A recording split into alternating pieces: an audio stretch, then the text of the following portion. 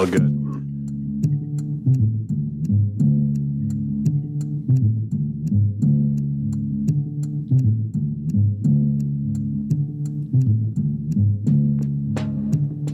Is that a metronome? That's not part of the beat, right? A ticking clock. Well, we'll just take that out. The mix leaves a little to be desired. This is Chromebill's episode 184. Shout out to Moses Rockwell. We got the original band back together tonight, though. The one and only C's Mikes is in the house. Hey, what's up, guys? Moses, don't be scared. You. Fresh off the recent release. Strange Famous Records canceled the guillotine. Yo, recent release. Welcome. That sounds like a DS member. Recent release. Thanks for having me back on, guys. Appreciate it. What about, is it a different styles duo, catch and release? Catch and release. Yeah, I mean, when you guys fired me like a year ago, I thought, well, this is going to be awkward if I asked them to come back on, but it was worth a shot. I really don't have any other friends, so I figured this was worth it. It was a Twitter situation where we had to shed some salary in order to keep the overall program afloat. But then we also realized the cheapest thing to do was just not doing any episodes. Right. Mm-hmm. You're fired and we quit. It looks like we're at about 3 months. No, sorry, 8 months. Oh, I think it's way longer than that. We did something for when our album came out. So right. At least we're consistent that if any of the three of us do a record, immediate podcast episode. And Moses as well. I was on that.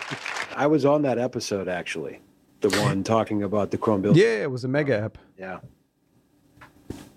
Yeah. But Cancel the Guillotine, 5 tracks. Clock it in about 17 minutes. Dropped today, November 4th. So you're probably hearing this the week of November 7th.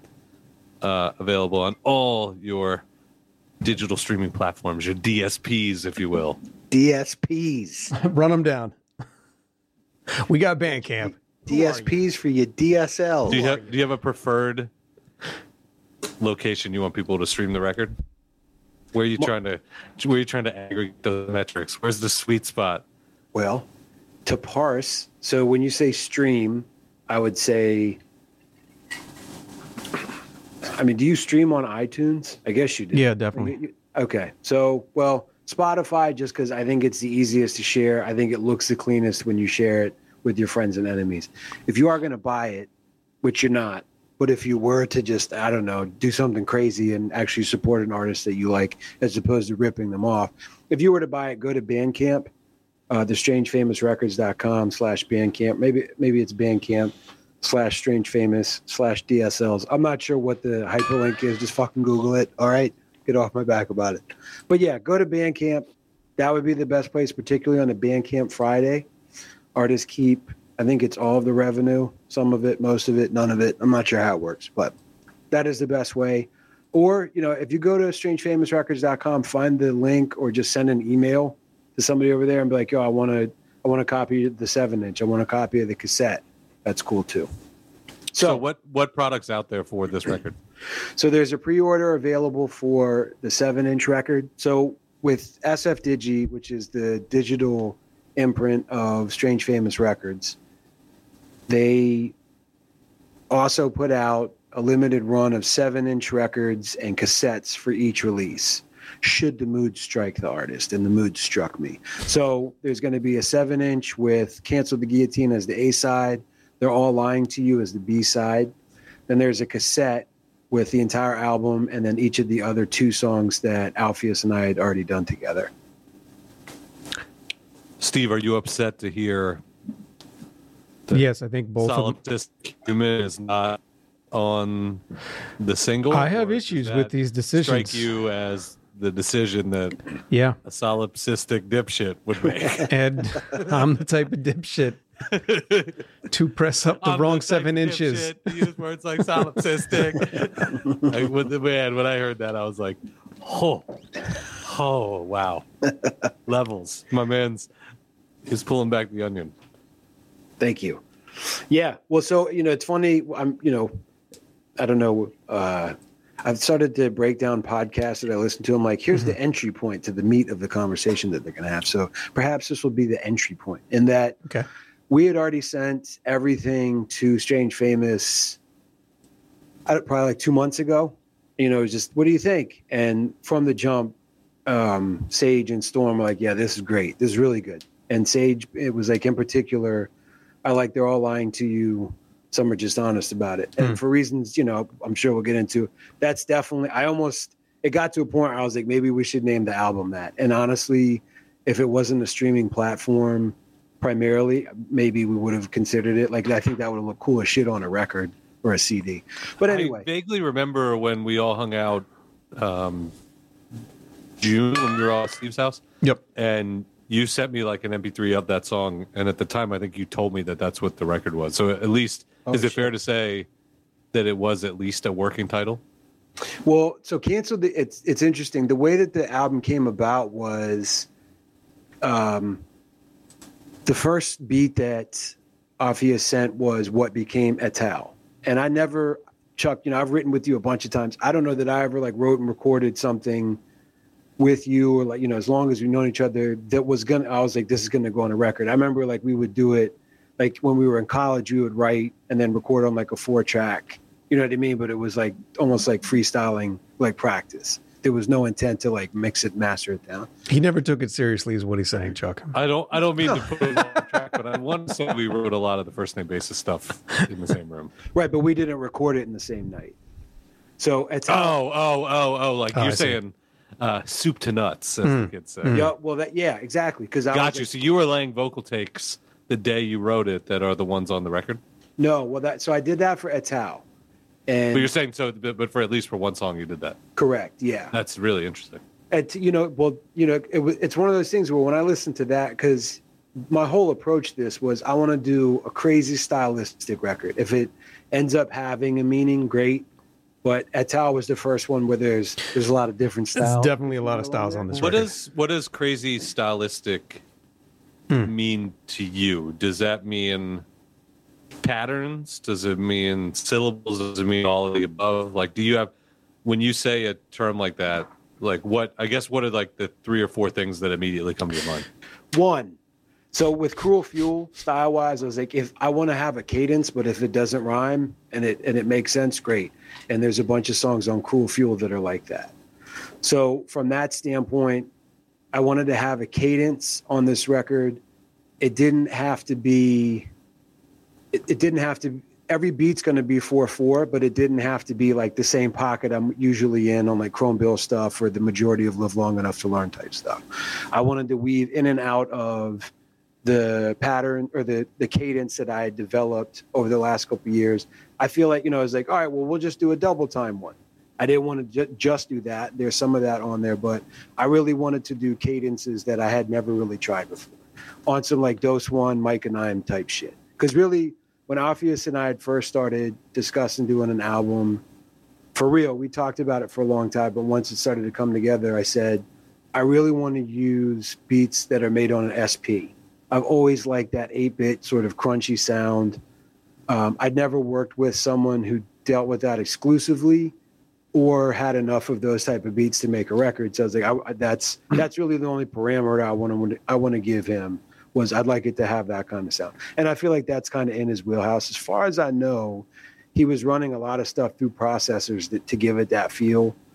But anyway, so the 2 other things, you said 4. So cadence, patterns in terms of, obviously, I think like any rapper of our lane, I want to use patterns that not a lot of other people have used, like preferably nobody. I don't think anybody's ever rhymed dipshit and solipsistic. You know what I mean? Like, so I'm always angling for that, but in the same way that some of the stuff on Cruel Fuel can, like the rhymes themselves may not be the most complex, but when you're speeding it up and giving it a different cadence, like on Solipsistic Human, there's parts where I just go bap, bap, bap, bap, bap, bap, bap, after sort of going bap, bap, bap, bap, bap, bap, bap, bap. When you're giving it that much of more of a repetition, I don't know that it's really worth using like $100 scheme when like a $5 scheme will work because you're going so fast. Like if you're just trying to impress the listener, you can do one of those two things. You don't necessarily do both.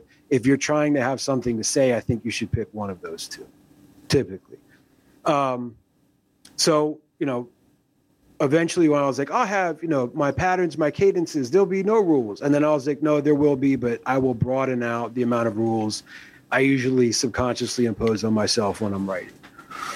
In terms of the other thing, one of the other things that I wanted to be different from a style sense. So first beat he senses Etal, real slow, plodding. And I was like, I know that my wheelhouse is 90 BPMs. This is slower than that. What if I was like, give me another one that was a little bit faster than that? And by the third song, I don't remember which one it was, I was like, let's do this. Let's do 4 songs in ascending or descending order in terms of speed. And so I think Canceled the Guillotine in the same way that Do It Anyway. I'm sure I'm a lot of fun to work with because he sent me whatever became Canceled the Guillotine. I was like, speed it up. But I was like, what's the BPM for Etal? Let's play off of that. Mm-hmm. And originally, now that I think about it, Cancel the Guillotine was the third track. So Big Bang Bang came after that, a little bit faster. Cancel the Guillotine faster than that. So style-wise, I was like, what if we had, that order reflect that? Now, I think sometimes that's like focusing more on the frame than the picture, if that makes sense. Like eventually listening to it through, what made the most sense, and the BPMs were pretty close, was Canceled the Guillotine should come second. That after Etal is a pretty heavy listen. Big Bang Bang is kind of like the joker of the crew. Yep. And then the next 2 songs are kind of heavy on the way out. So I really wanted to do something with that idea of playing with tempos. So when we got to They're All Lying to You, Some Are Just Honest About It, that's the one where originally the entire beat was the way you hear it at the beginning once the drums come in, pretty slow. So just incrementally speed that up, or whatever. It's going to be 4/4. So if you want to stick to that division, but in terms of time, like if you want to have longer segments being faster, whatever. So originally that idea of playing with tempos throughout the entire album, I think it still works on songs 1 through 4. And then on 5, I think it's really cool that I don't know that a listener would pick up on that, without having heard it explained. But that 5th song is sort of intentionally what we were trying to do throughout the rest of the record. Start slow, crescendo, obviously the phrase, they're all lying to you, some are just honest about it. There's a lot of meaning to that to me. And I wanted it to have that visceral, very aggressive crescendo, which it does at the end, and then sort of like the denouement on the way out. I'm trying to think here's one other thing style-wise. I've never mixed my own vocals, and I wouldn't say I mixed them, but I found a really cool handful of vocal effects that I think if you're doing an album where there's the vocal track, maybe a dub back, and then the hook has 2 vocals. You don't want to go super insane with all kinds of crazy ass vocal effects, because I think it's trying to mask something that you don't need to, either that or just do it the right way. Right. With this one, I was like, I want it to be kind of abstract and not exactly as deliberate or explicit as some of the other stuff I've said in terms of meaning. And I thought, well, let me give a lot of echo and sort of industrial kind of sound. So when I sent the vocals to Alpheus, I didn't send them those particular ones dry. I sent them with this really cool reverb that I found. And man, he just did such a good job of making that work, sonically in terms of quality. But one of my favorite things about working with him on this, and this, is all going back to answer the question, Chuck, was I was like, I'd like to have an album with a lot of echo and reverb and give it, that kind of psychedelic feel. I mean, he's not the first person I've talked to about doing that. In my opinion, he was the best at working it consistently, but not overdoing it. Yeah, I thought even on first listen, I think it's Cancel the Guillotine, where it comes in as kind of the slow, drawn out, distorted at the end of the chorus. And one of Etal, there's something there too. Yeah. And I was like, oh, this is really nice. That. And I even the creator in me was I wonder who led the charge of this, because the fact that I think I canceled the guillotine, it's a phrase that you say at other times in the song, and I'm like, oh, that could be one of those where the producer just grabs it, samples it, distorts it, plays it back to you as the rapper, and you're like, that's dope. Well, or it could be something that you drove. Don't give me too much credit because he did that. He did those on Cancel the Guillotine, like the parts that you're talking about for sure. But I mean, I think the point that you're making that like it was really cool, and somebody came up with the idea. I think that it's something that maybe he would have done without me prompting him to do it with my other portions of lyrics. You know what I mean? But I think that once I was like, I'm good with doing this, I think he was like, all right, let me really get nuts with it. Yeah, why don't we, before we get it too far into Cancel the Guillotine, let's get into Et al. Yeah. Yeah, let's do it. Chrome Bills, episode 184. Seize mics. Boom. Whoops.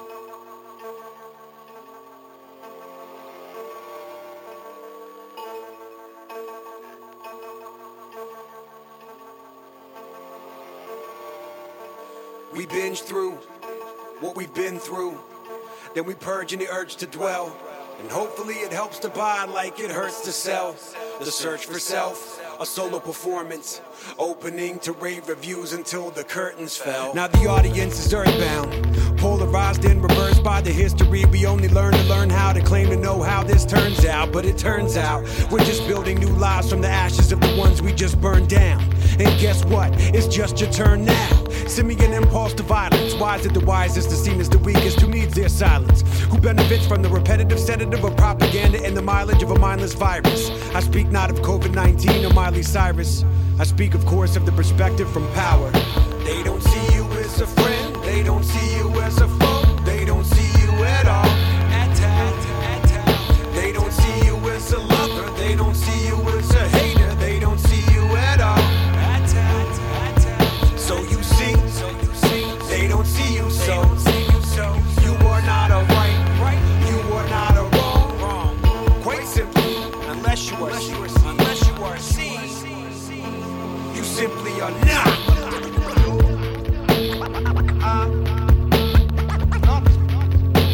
You simply are not.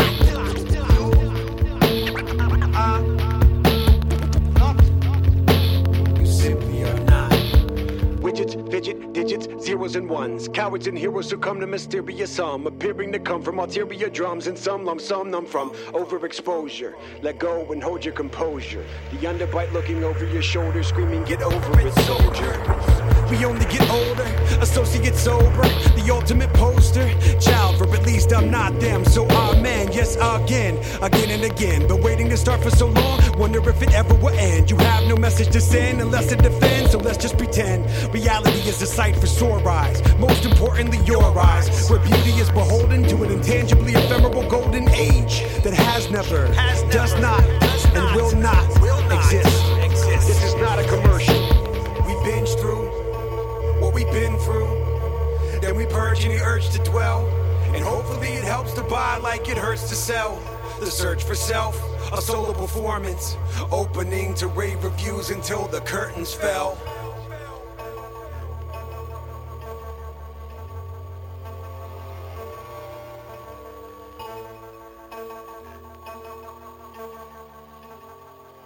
They don't see you at all.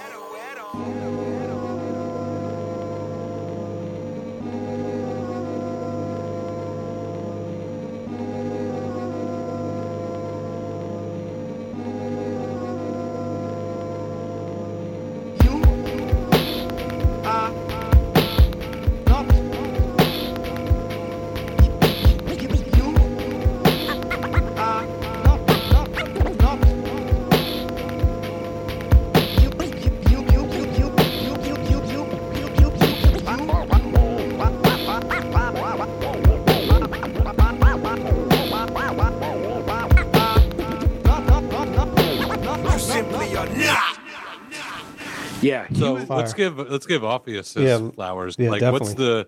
how do you guys get introed? You kind of mentioned the story about getting the first beat and doing the song, and that being a tell. But like, what's the connection there? And was this something you guys have been talking about doing for a while before it actually comes to to fruition? Is there other stuff he had done that you were checking out, et cetera? So for a long time, I was like, I got to get picked up by Rhymesayers. I got to get picked up by Strange Famous. And eventually, once I started talking to Sage about putting music out on Strange Famous, when they decided to do the digital imprint, which is basically allowing an artist like me to take advantage of their platform, because they just have such a broad reach, but then also them not have to be disadvantaged by sinking a ton of resources that they're not going to recoup. Like, I'm got to be honest with myself at my age, you know what I mean? Like, I wasn't going to be going out on tour and like starting to build a fan base, at this point in my life. But I still wanted to make music, and I think they wanted to help put it out. So when they started the digital imprint in 2016, they said, would you want to join? I thought, man, this is perfect. That was shortly before I got married. But once I got married, it wasn't like I was going to need to start making less money anytime soon. Like we wanted to buy a house and have kids. So I had to get a more serious job. And then my time started to not become as free as it had been in the past. So when Strange Famous offered the SF Digi thing, I was like, perfect. And they said, I saw some of the early emails before the official announcement was made, and they listed the people on it. And I went through and saw Orpheus was one of them. And I listened to his stuff. And, it's funny because I think I may have said this when I would talk about working with Cubby. There was just something about working to a Cubby beat where like I'd hear it and start writing right away. And I wouldn't have to come back to a lot of editing to it.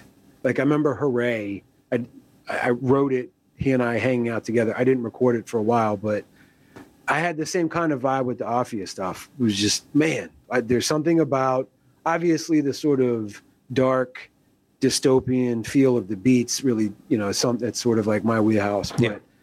the tempo and all that stuff, there was just something about it. I don't know if he was like sprinkling a frequency in there, that got me going. But I remember thinking that guy's stuff is really cool. And it seems like he's more of an instrumentalist, which, I think that would make it easier for us to do an entire record together, as opposed to if he was like, I rap too, I'll do the beats, half the rhyme. I'm open for it, but I mean, that's going to take more time, and I'm a complete asshole to work with. So when they made the announcement, I think I can't remember who reached out to who, but it was like, I think you're dope. Let me do it. He said, I'll do a beat for your album if you'll do a verse or a song for mine. This is like dating in the hip hop world. What's that? Exactly. This is like hip hop dating. Right. Yeah. I think you're dope. You're dope too. Send me a beat. Send me a rhyme. Right. That's the swiping right of MCs and producers. Too slow, too fast. Oh, that one looks nice. So we did Macro Mirror, which was I remember Macro Mirror. Yeah. So there's a video for that, right? Well, here, man. Is this funny? I'm bringing it all together for you. So that's another thing about him was he said, let's do the song. I loved the beat, recorded it. Big up to Neil at Sleepy Hollows. Yep. I actually recorded the vocals. DJ Bones. DJ Bones. Who are you? Recorded the vocals over there and sent it off. And I loved what Orpheus did with it. And then he said, I'm also going to do a video. And so he said, just give me, a couple takes of you doing the song with a white background. Steve, do you know who got that footage? Varrock. You did. Oh, me. I'm pretty sure you were at your house. I was going to say we were at your old spot, but we were at that house Nice. that you're in now. So that I'm also in. So let me freak out a little bit. But I'm not in the video, am I? No. No, I don't think so. Your thumb is. Yeah. Like You're more- me you're more- pressing like you're- this. You're more a face for radio, if you know what I mean. I hear you. I dare I say that to the handsomest Face man. for radio, voice Right. for print. Right. So the Macro Mirror experience was awesome. Not just the song itself, the process of making it. I mean, super easy to work with them. But then, when he made an incredible video for anybody out there who hasn't seen it, it's Kaleidoscopes.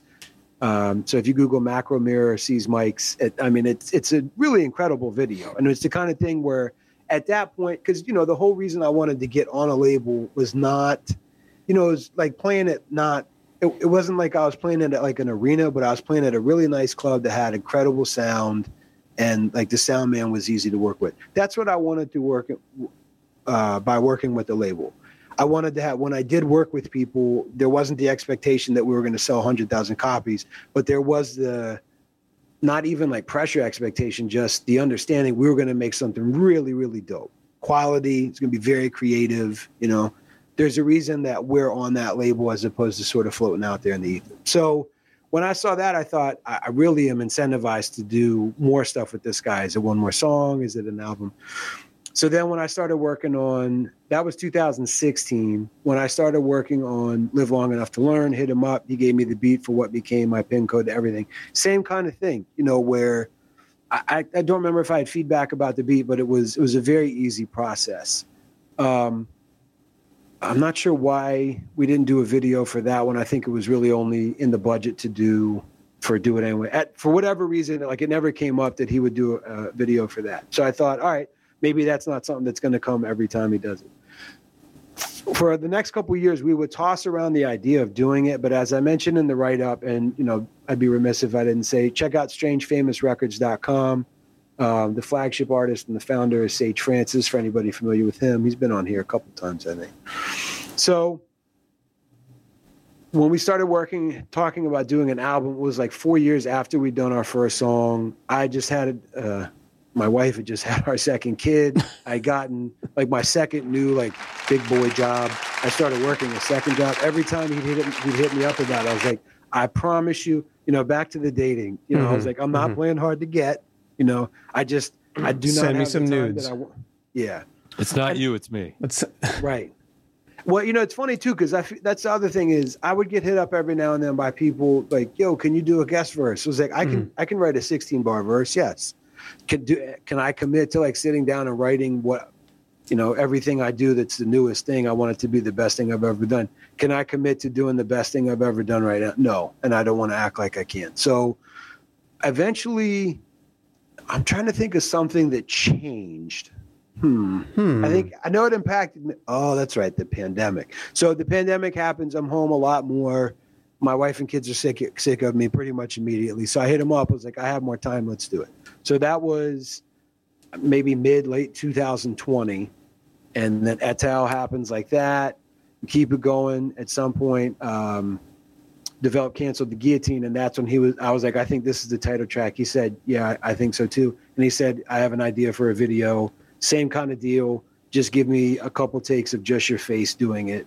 And then for the people that have seen, hopefully by the time this post, the full video will be done. But we used a snippet from that as the visual to promote the album today. Oh, nice. So he just an it's incredibly talented. I've heard, you know, I've done 7 songs with him, and I probably heard 30 beats from him. Yeah. Like, you know, it's not like he's got 7 out of 100 beats that are really good. Everything he does is incredible. Yes, quality. He's very dope with the cuts. He's from the UK, right? He's from London. And I honestly couldn't tell you what he looks like. There's like a brief visual of him in Macro Mirror, which I think is so fucking funny. And I kind of hope, I don't mean this like I hope something bad happens to me or him. I kind of hope I never find out what he looks like. I think interesting. Okay. I invited him on here, but he was like, no, fuck that. He's like, I don't want my face to be seen. No, He's like, there's a Wrexham game tomorrow. Right. Well, he did say, because, you know, the time difference in London, I think it's 6 or 7 hours ahead. So I was like, I think it's like 1:40 there or something by the time we would start. And he was like, yeah, I've been going to bed earlier. And he's basically like, have you talked to him before on like the phone, or is it all just I was text? tempted. So today, because, you know, like. How do you know he's not an 80-year-old British woman? That's kind of like how I want that to be a possibility. Yeah, I think it's a possibility. He's a centaur. I never want to find out none of these things are true. I was tempted to hit him up and be like, yo, let's have like a FaceTime. But sure. I don't know. I mean, it felt like, I don't know. Nice. He's probably the most polite. You know, his punctuation in his emails is great. He's so polite. That I kind of am like, he's got good text punctuation. Is this guy like super young and he hasn't been jaded by life, let alone the music industry yet? So I don't know. They're different over there across the Cole has, pond. like, really good email etiquette, like no typos, fun sign-ons and sign-offs. Yeah, thank you. Well I work hard at it. I cannot. I'm not at that level. I'm not on your playing field. When I get an email from you, I just feel pressure. I'm like, hey, Chuck, just checking in to see if you read my perfect email. And I'm just like, link didn't work.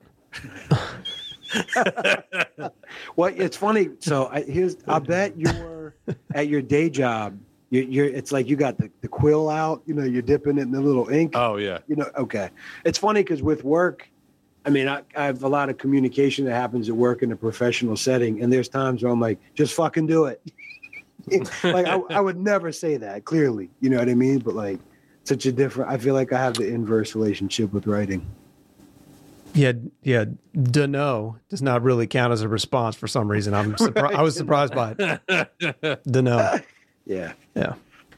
But yeah, man, he's incredible. I'm looking forward to working more with him. Shout out to him. And it's Orpheus, not Orpheus. not Apheus. Orpheus. Yes. Okay. So, you know, that's another thing was, how did we start working together? You know, so his first album was called Megalith. Mm-hmm. And, you know, in the same way, I always worry when people would listen to like the educated consumers material. I think it's clear, as like, if somebody was like, this guy bit Slug, like, no, like I'm very, you know, heavily influenced by that. But like, I think that I had enough of my own unique approach to music that was influenced by other people, including Atmosphere. With Megalith, it was like, oh, you know, LP didn't make this record, but like this isn't like a Trent Reznor record, or he didn't make it, but I can see where Orpheus's influences came from. Yeah. You know what I mean? And like that too, I think was really, it was easy for me to be like, all right, we'll do an entire record. Because I think, you know, my wife's always like, why don't you make happier music? Like, you're a relatively happy person. Like, because I feel like making the music for me, at least when I'm the driving force behind it, like I have a lot of shit to get. I have a lot of complaints with you people. I have a lot of like, I don't know if negative energy or whatever, like things to get off of my chest, get out. Like it's fun to do a funny verse, you know, and everything. But when I wanted to make that particular type of album and the point that I'm trying to make at large with this album, he was the right person to do it with. And just to circle back, you know, because initially I was like, I was just writing and it didn't necessarily have to have a meaning. And if that continued to be the case, but once the phrase canceled the guillotine came into mind, and then the way things have, and I'd say my worldview has changed drastically. I used to be an ardent white supremacist, and now sort of tone that. No, I mean, like, I feel like I've matured a lot due to life circumstances, and I wanted to have a somber album to reflect that. And once Canceled the Guillotine popped in mind, I was like, all right, that's the direction this album's going to start going in. So I do want to get into the name of the album. But maybe we should listen to it first and then break it down. Okay, let's do it. Do you guys want to get a? I haven't already heard it enough fucking times. Yeah, that's true. Yeah, where are you on the scale of? By the time the thing drops, you've heard it too much. Like you're never at. You know, there's a feeling for anyone that's listening that's never recorded music. There's this moment the day after you do something you really like, where you listen to it 5 or 6 times, and then that carries on for about a week, and then it takes like 6 months to a year for it to actually come out. Right. And by the time it's there, you usually are excited for a day or two, but you're on listen like 1,000. So then everyone tries to overcorrect, and you try and not listen to your own music enough until you realize you still have to like check mixes and masterings and song orders and all that. So you try and float on a scale of 1 to 10 at like a 6 or 7, so that at least when the day after something comes out and you have to do an interview or from a peer or someone you respect, and it's a compliment, it doesn't give you a visceral reaction. So where on that scale would you plant yourself today? With all right, so I'm gonna give you a couple things on this one. I know we want to play the song, but I think this will be an interesting behind the curtains thing. So when Live Long Enough to Learn was done, I wanted to start working on the next With record. Crazy how it worked out. We'll get into, I'm sure, when we do episode 185 2 years from now when With 2 drops. But Speaks, I did that album with him, and it had been done for a while, and we were just sitting on it waiting for the right time to release it on Strange Famous Records, because it's all with Strange Famous MCs. But so we did, when I started working with Orpheus, I was like, what I really, really want to do with this record, as opposed to like where it's me with other MCs, I don't want to ask an engineer to go like crazy tweaking knobs and shit with different vocals. For the record I was doing with Orpheus, I said, I read once where DJ Shadow makes an album and sets it aside for 6 months and doesn't listen to it. and then comes back to it and has just such a fresh, unique ear. He's really able to give it layers and contours that you wouldn't get when you're too close to it. You know what I mean? Mm. And I said, I want to do that. And maybe 3 weeks later, after we recorded Solipsistic Human, I was like, this is coming out like next month. Because, you know, relative to the times we're living in, I thought it was more apropos. So, you know, I never got to the point where I didn't listen to it for 6 months, but I made a concerted effort. Was like, I know that I like the way that my vocals lay on this song. I'm not going to listen to it for a week and then come back and be like, we should do echo here. We should, you know, maybe put an effect here, or like I can re-record that a little bit better. Another thing, and demoitis, whoever coined that phrase, I mean, I feel like that person deserves like a Wikipedia entry, but I think I may have come up with a similar hack to avoid demoitis. All right.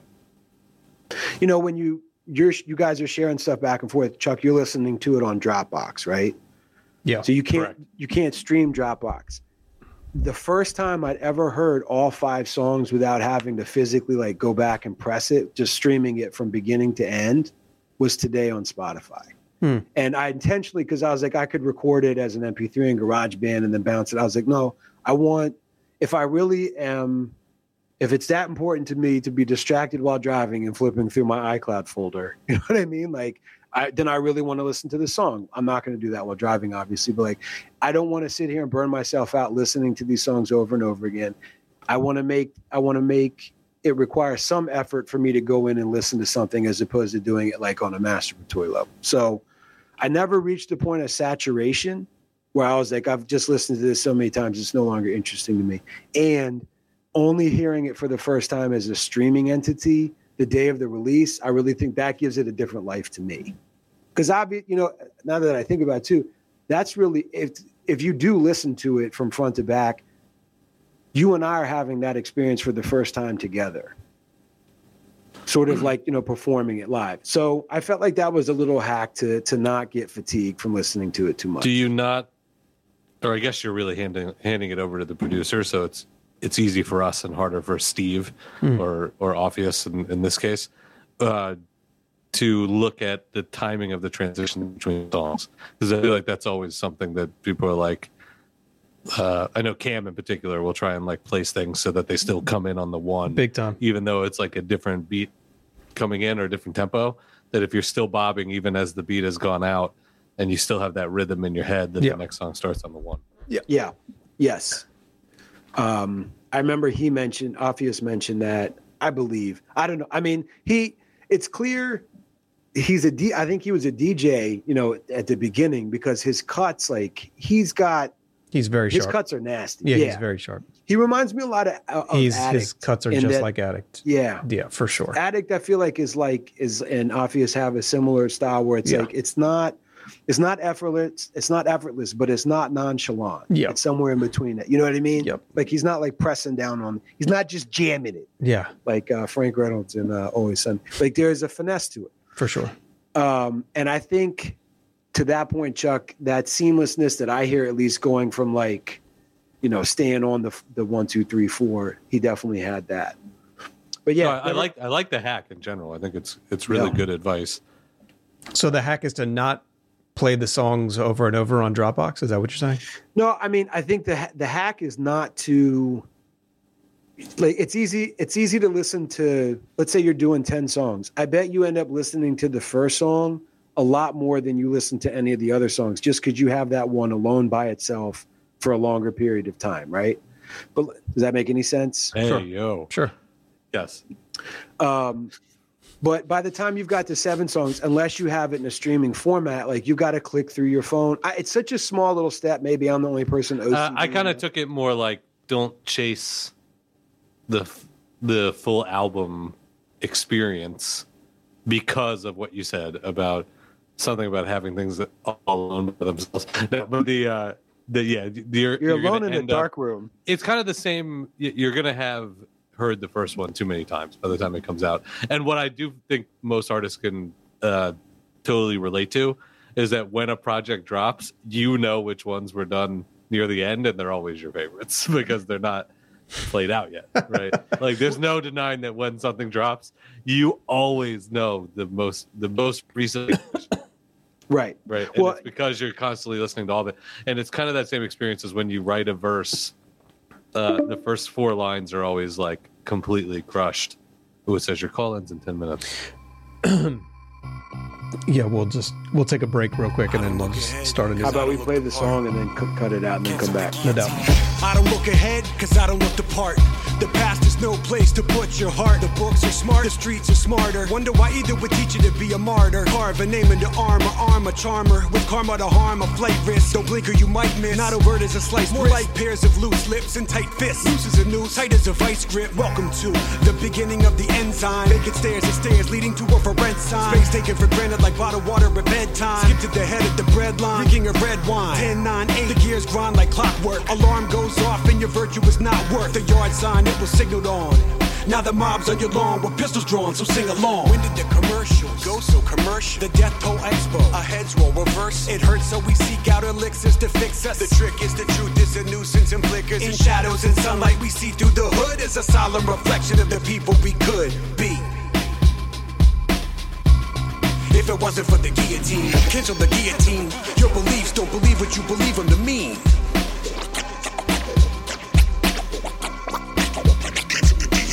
Cancel the guillotine. Your beliefs don't believe what you believe them to mean.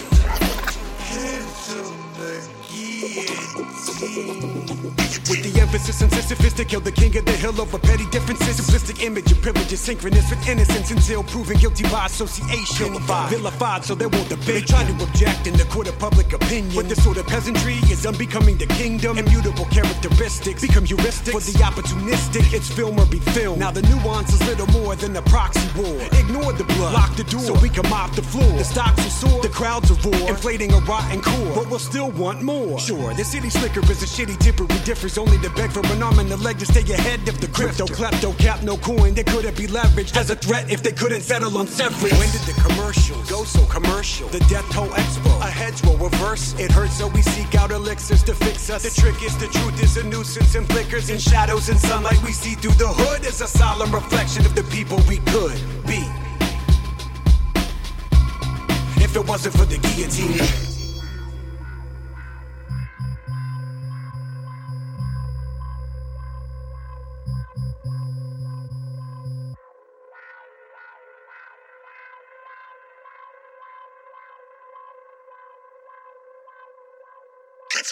And we're back. I think you can just go, yeah, and we're back. That was Cancel the Guillotine. I meant to go get a beer at that break. So I'm gonna get it at the next You want to go get a beer?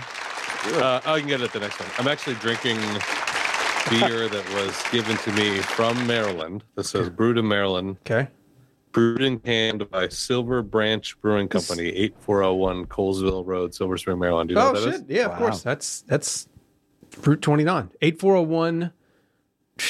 What is it again? What's it called? Silver Branch. Okay, so downtown Silver Spring, probably somewhere. Which was done. It's a collaboration that they did with the Travel Channel. Nice. Was provided This is via a my wife's- Parks and Planning brew. Yep. Yeah, I was worried. I was like, Chuck doesn't Pretty have good. a drink, and you're like, no, I got one. I was just gonna get it. No, I do. This is. I'm just like three-quarters of the way down. Steve's see if sipping it that. This is my new. This is my new staple. Pretty Let much. me get real gringo on you. Yeah, do have it. you had a michelada? So it's like a Bloody Mary but with beer. Yes, Cole. Okay, I was like, yeah. How esoteric am I? Pacifico. I, I think feel like is the we've talked best about beer this for many. that. I think. Right, Is it the only one? Chuck, am I wrong? That we've talked discussed about on Mitchell- 14 different Chrome Bills episodes. Yes, I would agree. Talked about what? Pacifico? Your No, love of micheladas. This Really? is well documented, Cease. Wow. Okay. God. That just makes me think that you mention it to everybody that you talk to. Probably. Oh, he's excited. to You like bring it beer? up. How about tomato So- juice? So Mix what them makes together. You, Cole, what makes you want to join Vanilla Industries? I like micheladas. He's like a trumper when it comes to micheladas. That's the only way in which I'm like a trumper. They are a threat to democracy, if we're being honest. But yeah, so I love Pacifico. I love Michelada. Don't know if I mentioned that before, but one thing I really love is my man Alpheus and our new album, Cancel the Guillotine, which you can get on all streaming platforms. But the best way to put money from your fist into my pocket is Bandcamp. So So Bandcamp's going right to you. You must It not doesn't go feel to- like you can do a good rhyme pattern with Micheletta, or you like 100% would have used it already. See you better. It's funny because I want to, at some point in my life, well, I guess it's too late now because I would never want to have enough time by myself away from my wife and children to do this. But I want to have like a Howard Hughes level of insane organization of my rhymes. Because Micheletta, I'm like, I don't think I could have worked that into the tone and vibe of Cancel the Guillotine that I'm going for. But I guarantee you it will appear on a Chrome Bills verse. I'm actually looking at the verse I wrote for the song that you guys hit me up about a couple weeks ago. And You've written a verse for it? Yeah. Nice. Oh, nice. The last line Sneak is, and this preview. again, to my point about, I want to categorize this somewhere, like in my own mind. Yep. And then the Cancel the Guillotine stuff, the Do It Anyway stuff, those particular type of rhymes are in a little jar full of pee, like Howard Hughes. But the last two lines are, you need more dad jokes in your pad thai because I freaking said so. That's why. Like that kind of like jocular tone. Yeah. I don't know that I could pull off. So I don't know if that answered your question. Is there something about read this letter that rhymes nice with Micheletta? Read this letter. It's drenched in a Micheletta. Eat your sweater. You'll get so drunk you'll try to eat your sweater. Yeah. I'll work it in there though. You go for it. You like Michelettas too, right? I don't have the enthusiasm for them that you do. I don't dislike them. I like a prepackaged one. I don't like all the Really? work. Yeah, I'll do the ones in the big silver can. Oh, Really? Yeah. Is that wrong? I got to judge you on that. Yeah, I like Well, it. wait a minute. I'm there. Wait, time out. I'm into the Of ones all in the the pre-mixed cocktails, That's that are in the- cans I now, would do mean, the Cutwater has really upped the game of canned cocktails. Right. And Yeah. we're gonna go Micheletta. I feel like that one. I want. Like if you say Jack and Ginger in a Modelo. can, Modelo's the I'm one. like, I never would have expected any of these things to be fresh. When you say like Screwdriver or Micheletta, I'm like, no, because I'd rather have very fresh ingredients. Yeah. Like, I Not want me. my drinks. Even my drinks are farm to table. Well, hold on. Anytime I've ever had one too, like it's at a restaurant where they've salted, they put like the whatever. That's all around you're the getting. rim. They're pouring that They- shit in the back. They put the They're cracking a Clamato- can. Like No, what are they're you cracking talking a about? can Like, in the you back. don't want to have to put it together. You don't want to fucking pour a beer in a glass. No, I've never known you to be lazy. I That's don't too know. much work, huh? I think it's charming. Okay. I think a tall can. I think is it's charming. alarming. No need for alarm, bro. No need for alarm. Don't let me hate on you. You do you with your disgusting drink. Thank you. By the way, I don't want to gloss over the fact that I'm glad you already wrote the verse Yeah, to the Chrome Bill song because we're we're in an infancy here. trying to push songs out quick. Let me ask you this. Yeah. It's just So I have that a we get in our own line. way. I went from provost to co-host to no dose to so close, rocking a Caucasian shirt and calling everybody no so tros. So you remember the Caucasian shirt that you had? To me, that's still one of the funniest. Not in like a Kanye West "White Lives Matter" bullshit kind of way. Like The Cleveland Caucasian Indians, the shirt Cleveland is Indians one. stupid Yeah, funny. Yeah, that's a good one. in the Indians design. Yeah, I get a lot of burn from that one. Well, do you think saying it if I say that in the line, do you think people would be like Caucasian? Nobody's gonna understand it. shirt? Okay. All right. Well, I'm still gonna do it. It's all inside jokes. Yeah. Exactly. I actually have I was talking to a couple friends of mine. I'm like, what do you think of the new record? They're like, you guys use a lot of inside jokes. I don't know what you're talking about half the time. Like, that was- the Chrome Bills record. Yeah. Did they at least pad it with like a he just came right back? It was like after I like the beats, but I don't. You he guys are autistic? using a lot of inside jokes. I'm like, Is there really? I said that's fair. I feel like there's listen. I mean, that's like Listen, if I have a someone was lot like, of- I don't know what size. I have a lot of right. Some people just it's a lot of inside. But that's Seist isn't like super inside. Like me referencing Wrexham when it's hours away from London in this interview and realizing that I know that is Yeah. an inside joke because Cole had asked me right. yesterday over text if I was watching Welcome to Wrexham. So like Right. Yeah. that's like super inside. Yeah. At the sake of sacrificing quality. I don't think we ever do anything like that Okay. on the record. But you know what? Then again, the fact that I'm triggered by it, it's probably incredibly true. It's incredibly true. Chuck perked up in his seat like this. Wait, hold on. Well, it also was one of those things where like, what do you think of the record? They're like, I like the beats, but this is only one person. What an odd thing. I don't know. Who is it? Can you say? No, I'm not gonna. I would never. I would never. No. I like the Doppelgangers, but there's just too many references to cloaks. Right. New Doppelgangers out today, right? Is it? Oh, was it out today? I think it's they put out a new single today. Shout out to them. Damn, the new 50 Cent and Kanye is C's Mike's and the Doppelgangers dropping on the same day. There you go. This has been it's a meant to be. C's, I haven't listened to the new. Oh no, I actually did. I gave it one spin. The new rap for Era, who will rap forever. Yeah, but I listened to your record more. Oh, good. Well, so let me ask you this: as consumers, as am I, because when Obvious and I started working on it on Cancel the Guillotine, now available via StrangeFamousRecords.com. I was like, I don't want to do 10 songs. I don't want to do 2. Let's land somewhere in between that. Because one thing I've noticed, and this is another thing about listening to an album, in the right way. I always regret putting the intro to Live Long Enough to Learn as being, it's like a scratch intro. I think it's great. It'd have been better as an interlude because in the streaming platform, like you got to come out with the song that you want people to hear the most. Yeah.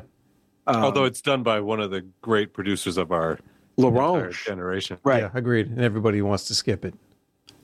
I'm just kidding. Yeah. That was well, or, no, it is fair. It's a lot. I do think, when I notice the first song is an intro, I tend to skip it, and I rarely skip interludes.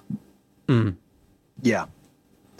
I kind of forget where I was going with that initially, but I think that one of the things I was going to say was you were going with length. Yeah, length. You were like, what's the length and girth of this? I was like, look, some people like it girthy, like James Worthy.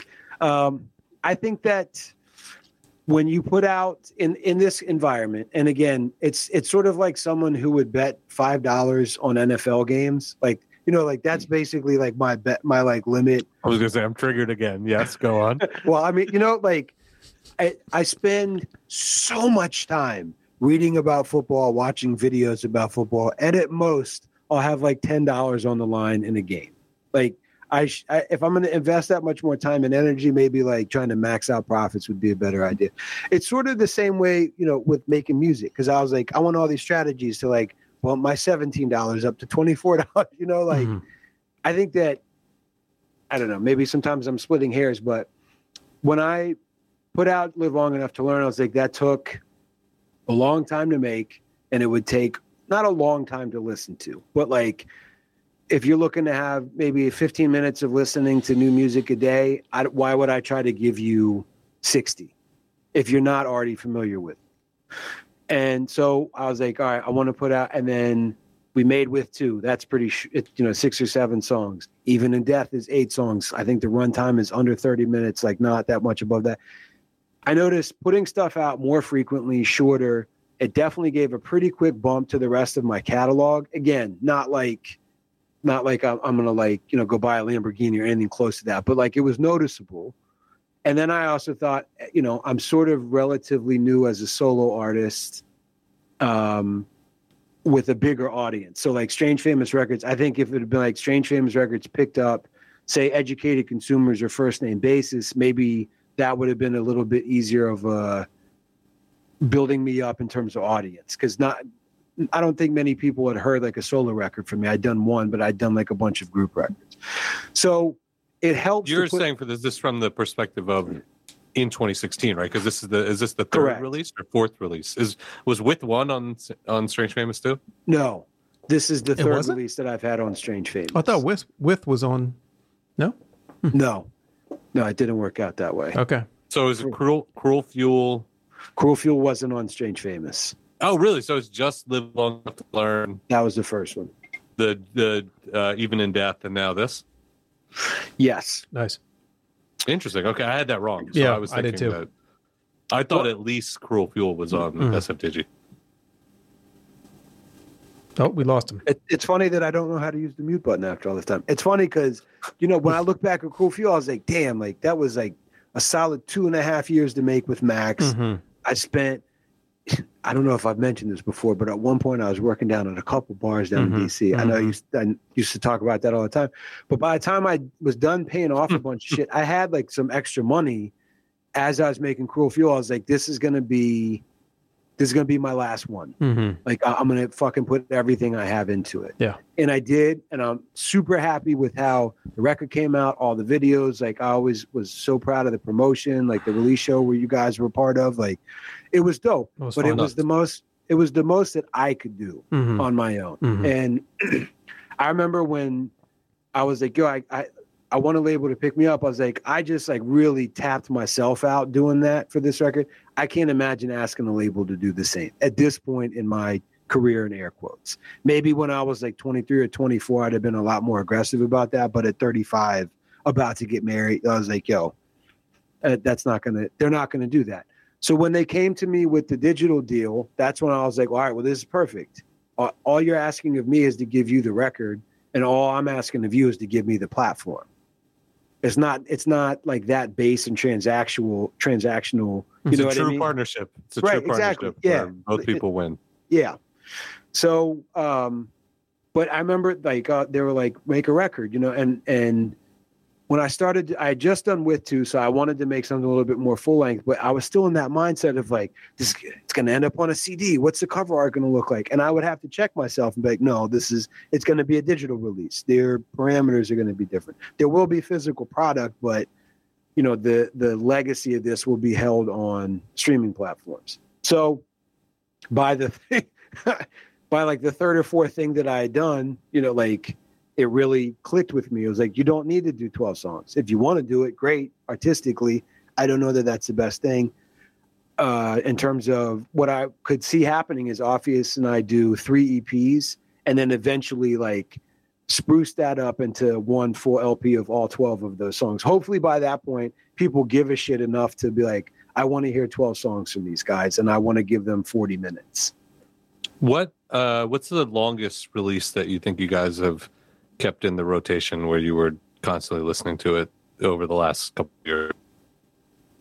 Does anything come to mind? Because I think you kind of proved the point with the kind of blank faces that both of you guys gave to that question, where it's like, I think that when you think of projects, like no one's going to say Mr. Morale and the Hot Stepper, right? Because the record's just way too fucking long. Even in all its genius, like it's tough to keep it. Yep. Because there's something about familiarity of songs where like the second time you hear it, the third time you hear it, the fourth time you hear it, they start to take shape in your brain. And I think that the closer that you can keep the intervals between how frequently that happens in today's society where people are just completely inundated and it's not the environment that we grew up in our 20s in terms of just exposure to content. So I think that's why you do see, like the thing that comes to me is like a Droog record or something like that, where I'm like, yeah, this shit has 7 songs. Right. Like I think the JID might have 15 songs, but I was really good at going through it because I told this to Steve the other day. The record was getting small. It's not a diss either. The record was getting smaller every time I went through it because I would just be like, hey, I know I'm not going to do all 15 of these. These are like my 7. It's almost becoming my own record. The Decca record comes to mind too as something that like is it's like 30 minutes max. Like it's probably 25. Yeah, I think I mean I don't think I like noticed something that other people hadn't already noticed and like implemented for 2 or 3 years before I did, but it reached a point where I was like it's counterproductive to try and make live long enough to learn 14 songs or whatever. So plus I will say I also when I was still listening to CDs, it was more indie rock stuff for me. But like, I remember like Elliott Smith or Modest Mouse, they would have full length proper albums. But my favorite stuff from them was always the niche, more like, small batch style 6-song EP, where there was a particular style. I'm thinking of Roman Candle by Elliott Smith, like that. I mean, those songs even for him are kind of like, they're pretty down. I don't know that you could do like 12 of those songs, but to have 6 of them was perfect. And that's I don't think I could do 12 songs have canceled the guillotine, and I don't think the listener would benefit from them being that many, you know. And I think people like your old Drew, like that dude's incredible in terms of the output, the quality, the diversity of everything. He's great. But to your point, Chuck, you had sent out the link with his newest record. Is it Rodney Dangerfield? No, it's something later than that. Yeah, what's the most Rod recent one where he's Stewart. holding he's holding the cat? Yodfather. That's right. That last song is incredible. Yeah. You listening to him, I'm like, oh, like this dude, he's an MC's MC for sure, but like he's not fucking around when it comes to the business end of it. So you do I think it was Yod Wave was the one for me. Yod Wave is the one that I was spinning constantly. Yeah, like it was the rare time where I listened to an album not like consecutively in a row sitting in the same place, but every time I listened to music for like 10 straight passes through. Yeah. And then finally I was like, all right, get off the dick. You got to break character. All right, let's get into Big Bank Bang. Big Bank Bang. Boom. You guys hear that? No doubt. Chrome Bells episode 184.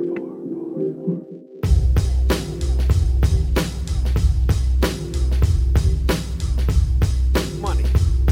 Who needs it, am I right? Money is not real. Unlike loved ones in a hot meal. I say this is the man doing all that I can to keep my family fed.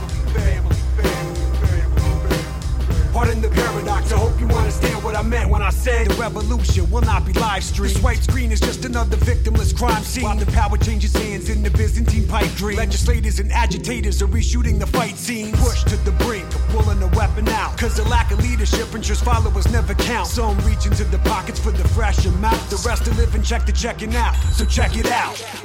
Don't spend more than you make. You make more than you spend. You'll be excited by stability when they grow bored of the trend. The horde will descend, however, your ascent is not prophesized. Mobility is priceless, especially when your movement is now monetized. I'll subscribe to any theory, provided there's no paywall. Lottery, lobotomy, propping me on an 8-ball. Robbery of property by case law and chainsaw. Selling to be sold as civilization's trade-off. Listen, all of y'all, it's self-sabotage. We built an insane asylum where the padded walls are made from dominoes of debt. And the last to fall will be the first to collapse it all. We're all little banks when Big Bank has a big bang. We're all little banks when Big Bank has a big bang. We're all little banks when Big Bank has a big bang. We're all little banks when Big Bank has a big bang. Big bang. Big bang.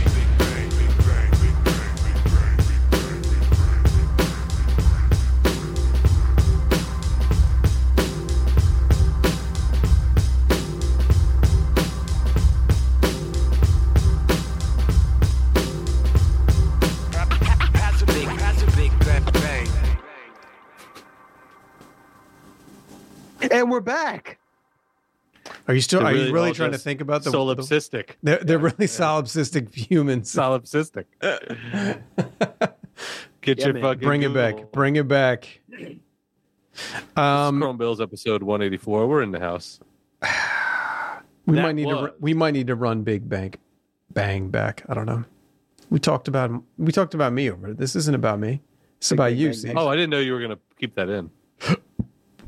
I can't imagine. No. I'm All the shit you were just talking Oh, about your no. wife. I can't imagine you'll keep that in. No, I'm definitely gonna slice in the full Slice. song. Cut and slice. On the first song, we were actually like complimenting the breakdowns and stuff like that. You can leave that in, but Right. all the other ones you can. Yeah, You can, it's getting cut. It's dare getting I cut and say, sliced. guillotine that. Yeah, out. yeah. I'm going. I've got 3 edits going so far. I'm tracking 3 edits, and they're all at the time of the songs. Can I tell you something pretty cool about Big Bang Bang? Sure. So if you'll notice, the echo on it's not really a hook, but there's echo on it that as it echoes out in its iterations, it goes down in pitch. Oh, cool. So I'm a huge fan of listening to how different engineers, everybody's had echo or reverb or like a fade out and stuff, but I feel like the really good engineers get real granular and unique with the applications that they apply to it. I can't remember the song. It's definitely a Griselda song. I think it's a West Side Gun song. Okay. Where I heard that echo where I was like, it's sort of the way it goes out is not, I'm sure an engineer was sitting there listening to it. Maybe it was West Side Gun or somebody was like, we could really add some flavor to that. And so I remember hearing, I was like, I want to do that kind of, when I, hear the echo going out, I want each iteration to have like a different kind of unique flavor to it. And I remember telling Office, I was like, I don't know if what I'm saying makes any sense. Yeah. The way I'm trying to explain it to you. And like 2 days later, he's like, how about this? A pitch down. It was perfect. Yeah. Right. Exactly. Nice. Was it the Griselda song where he's like, fashion rebels, doot. I can't. Was it that one where he's like, fashion rebels? Whoop whoop whoop whoa. Was it Chuck? You guys are really. Those were all good. That was a good joke. I don't know. That was a good joke. It just seems to have. Sorry. Off of the head, over the head. But yeah, so that was a fun song. And speaking of which, I was like, this will be the most lighthearted song, talking about economic collapse in a jovial way. I mean, definitely the lightest track on the album. It's low hanging fruit, though, right? Yeah. Thank you. You have too many inside jokes. Fuck you. What do you mean? I was actually excited to hear the song because when the first lyric hits and it's like money is not real, and I was like, I kind of gulped. I was like, oh God, where is this going? and then like there's I don't remember the exact lyric, but it was kind of a counterpoint of like, but I do care about keeping, my family warm and fed. And I was like, oh, okay, we're going somewhere. So then the next line, which I think to me, I remember writing it and I was like, well, Chuck, I got to give you some credit. The paradox called reality. I remember I was like, the paradox of, I know money is just your inherent trust in the system. So in that sense, it's the paper's not real. The credit card's not real, but loved ones in the hot meal are.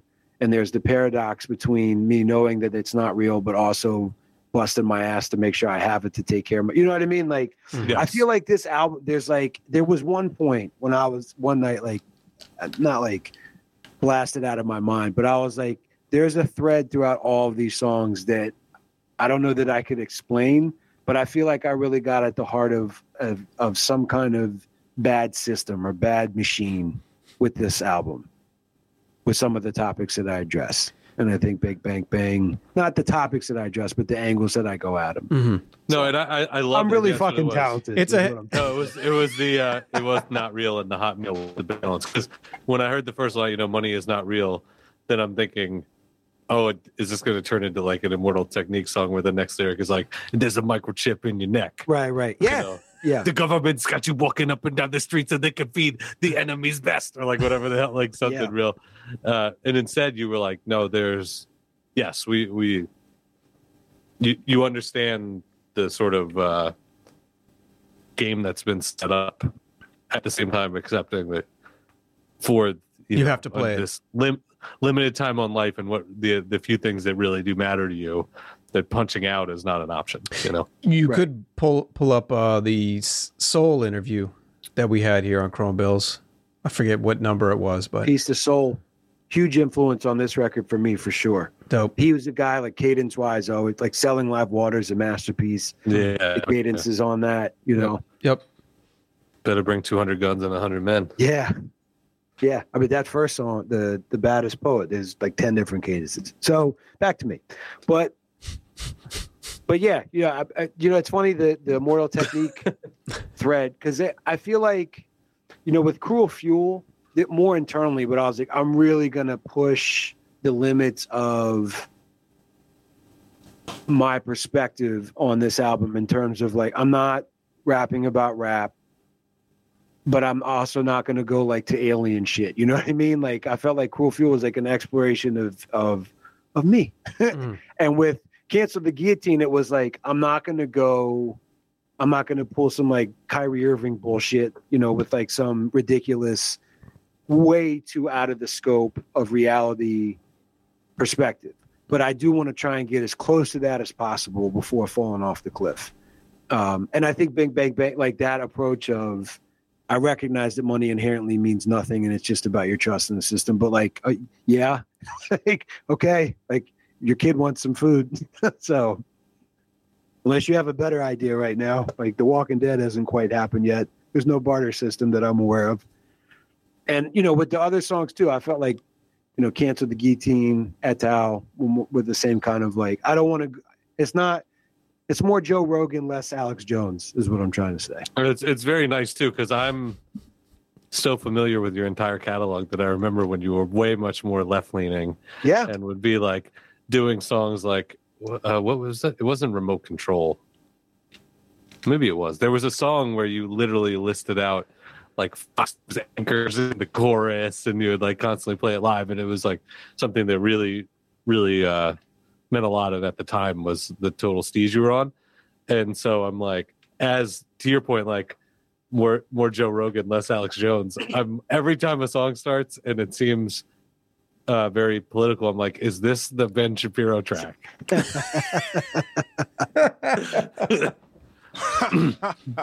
Well, you know, and the point that I was making with they're all lying to you, some are just on about, you know, it's funny, man. I know, and believe me, there's plenty of things about old Benny Shapp. Like, I think his views on gay marriage are pretty abhorrent and ridiculous.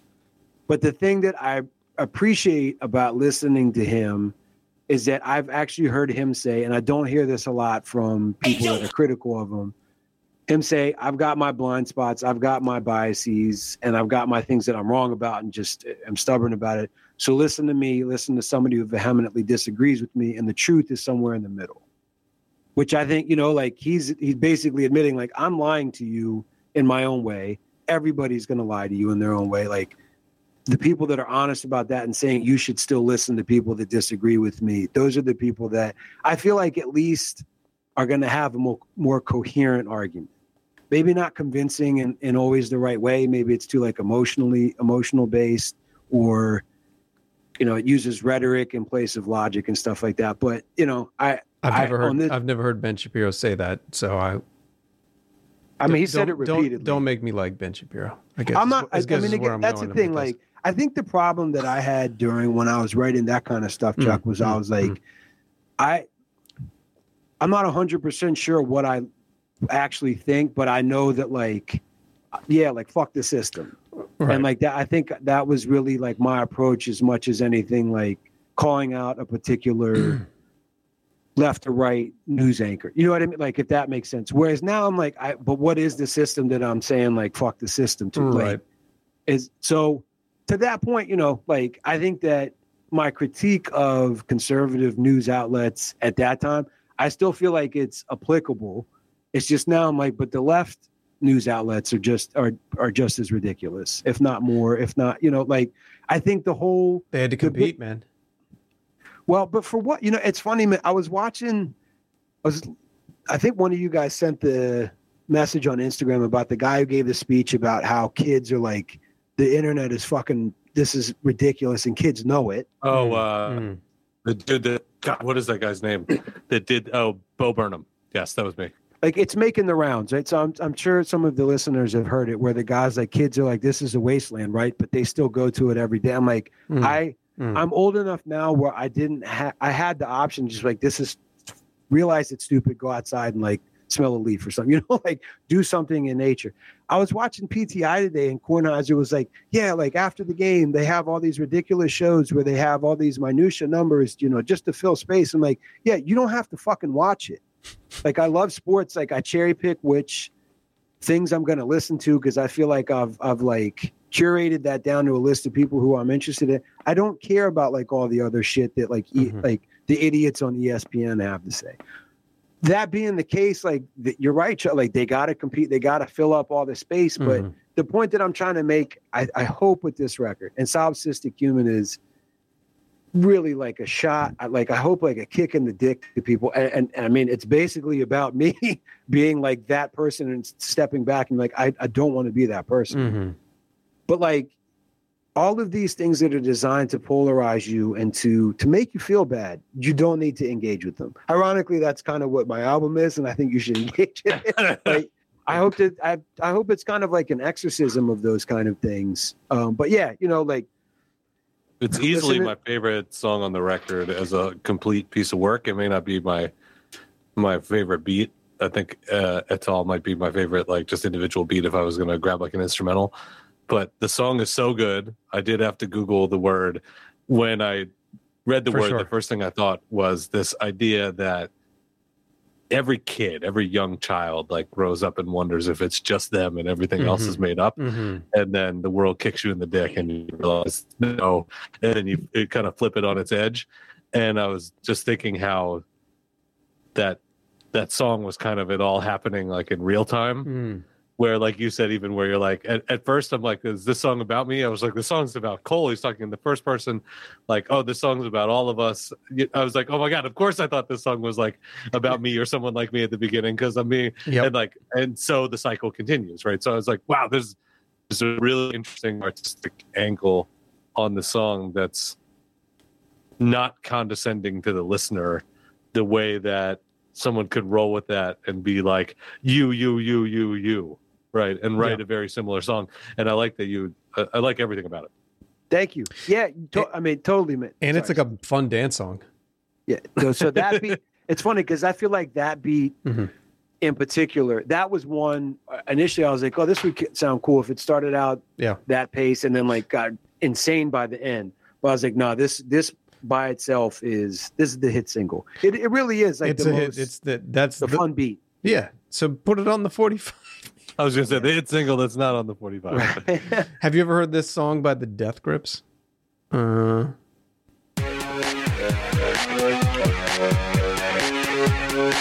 you playing it? Yeah. Can you hear it? No? What's it called?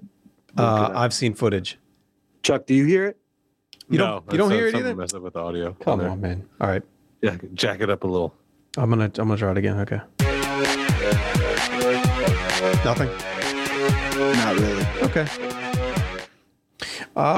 They're dope. I mean, I'm there's one. Okay. Dope. Well, there's a song called "I've Seen Footage" and it has a very similar kind of drum beat to it. Okay. And it reminded me of this one, and it's also catchy. So it's funny that song on Solipsistic Human. There's a point that towards the end of the first verse where I'm like, mankind's like transition from hunting and gathering or like into and all. That's really where I was like, at some point something happened with human beings, some transition to a financial system or just some transition happened where it was like, it's so easy to get solipsistic and to think that you're the only person that exists, to the point where, Chuck, when you mentioned kids act like that, I think there's so many like trauma victims or traumas happen to so many people at young ages in modern living that a surprising percentage of people have never grown up beyond, like they have job. Like, I mean, there's definitely times where I'm like in my 40s, I'm like, dude, you're acting like a fucking child, like not that like, and like, it's like a pattern of behavior that you've had for a long time. Like what's going on?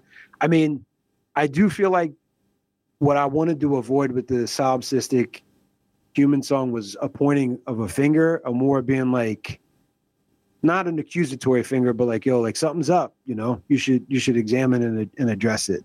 And that's the scariest thing to me. I'm sure you guys see it all the time. Like when I was sitting behind somebody today on 495, like for maybe 2 miles, they never looked up from their phone. It was insane. I don't know how. Maybe they were looking up, I could see in like the side mirror. Traffic wasn't moving a whole lot, but like they were never really like slamming on their brakes. I was never like, yo, this person's going to cause that. But I was like, what's going on in your life that like, that's the thing to do. And then you realize like 80% of the people on the fucking road are doing that. I don't care if phones were available 100 years ago. People, I don't think would have been doing that shit. I don't. But I mean, I feel like things have progressed from the beginning of what I was mentioning earlier about like the hunter-gatherer stage to now, which is like progressively more and more solipsistic, narcissistic, however you want to put it. No, I For think, sure. I think Yeah, that's Bo Burnham exponent- really hit on that everyone's like, what really ruins things is when companies IPO and it's no longer okay to stay flat and everything has to be about growth and growth and growth and growth and growth and growth. And I was talking earlier just about the Stanley Tucci show that's on CNN canceled, which was just a show of him going around Europe. And I was like, well, they don't want to do, that type of show on CNN anymore. I was like, well, why wouldn't, I was just talking to my wife about it, who works for Warner Brothers and knows, and she was like, why don't they just put it on Travel? And she's like, have you ever watched Travel in the last 10 years? It's all about aliens.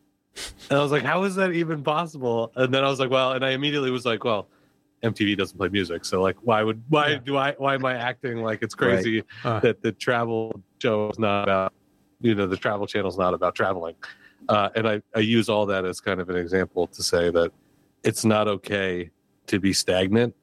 So if the same economical structures existed 100 years ago, then people would be on their phones because you'd have the smartest people in the world being like, how the fuck do we give them a dopamine hit? How do we gamify? We got to gamify this. We're going to gamify it for them. Well, so do you think, because all of that comes down to, and I'd like to think I was able to tie Big Bang Bang into it. Do you think the financial system we're currently under it wouldn't have been possible 100 years ago? It would have been, or whatever was happening then was like the natural ancestor of what's happening now from a financial standpoint. Like, do you think there was... It is, because you have the merging of the structures that were set up financially mixed with the instantaneous accessibility technology-wise. Yeah. Right. Well, I was like thinking... the idea that you could just... I mean, it's 11 o'clock at night, so I couldn't really do it right this second, but I could, in theory, buy stock right this second. Like, while we were on this. That's ridiculous. Just look, I could put $50 on, the Chiefs to win. Do you think 20 years ago, if somebody had that option, be like, yo, it's like 11 o'clock on a Friday, I'm just trying to chill? I don't know. I was playing NFL Blitz, so yes, I think I would. I don't know. I think at that point, we were all doing the best with what we had. Like the second that we could burn, and what I mean by that is maximizing the tech. The second that we could burn a CDR of different songs off of Napster, we were all doing it. Yeah. We were burning them for our friends. We were like, look at this. We were creating our own incredibly slow Spotify playlist to share with friends. Right. We've always grown right to the limitations of the tech and then had it move up. So to that point, I read something interesting that you guys might as engineers. So where I live in Virginia, I take Route 66 a lot and they're expanding it like crazy, but they're making 3 hot lanes. Pay lane. This is reminding me of like the Chris Rock joke where he talks about if you go to a woman's party where it's all the women's friends, she's like, then you walk out back, just a bunch of guys talking about routes to work. The way they get to work. Yeah, but a bunch of dudes talking about routes to work. Well, I sometimes take the 7, but if it's busy, I take the 5. That's crazy. Yeah, let's get into solipsistic human. Okay. Before we get too far off track here. All right. Boom.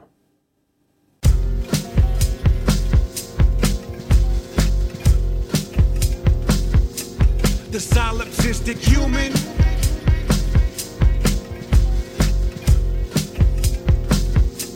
Left all of this in ruins.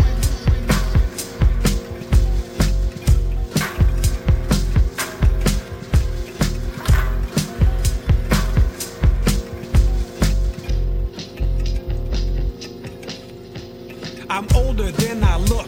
I'm younger than I act. I even once wrote a book about covering my tracks. But I could never just relax, so I never wrote it down. So it's somewhere in my head where I watch it float around. I take no pride in my process. The ultimate is what it is. Since man first took what wasn't his, I've been hunting with the intent of gathering for distribution. A little problem, a big solution. Less intuition, more institution. Introducing the solipsistic human.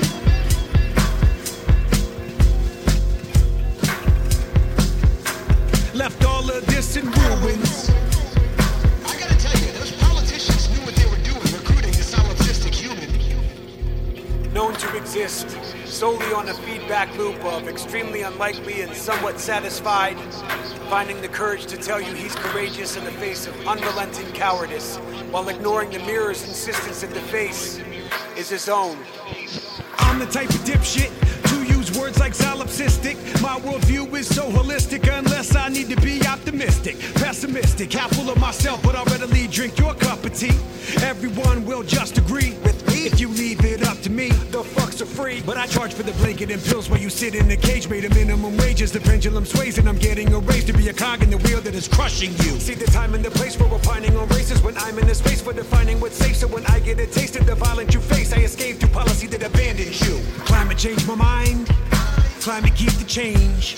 I think outside the box, but no thoughts outside Tiananmen Square. Stare, drifting through my iPad, where my amygdala gets hijacked. Till I take on personas who do me the honor of applying my performative eye black. Limiting opportunity to guarantee an outcome. Carl Friedman, Milton Marx, alchemizing until one intolerant and intolerable jackass is given the press room, eagerly selling fear as a precursor to protection.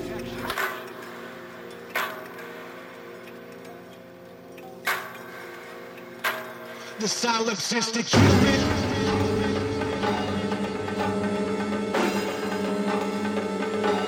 Left all of this in ruins.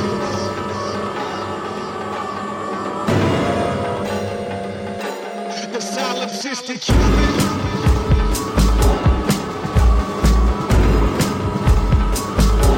Left all of this in ruins.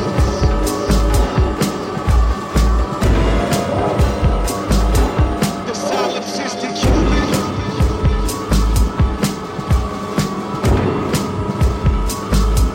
Left all of this in ruins.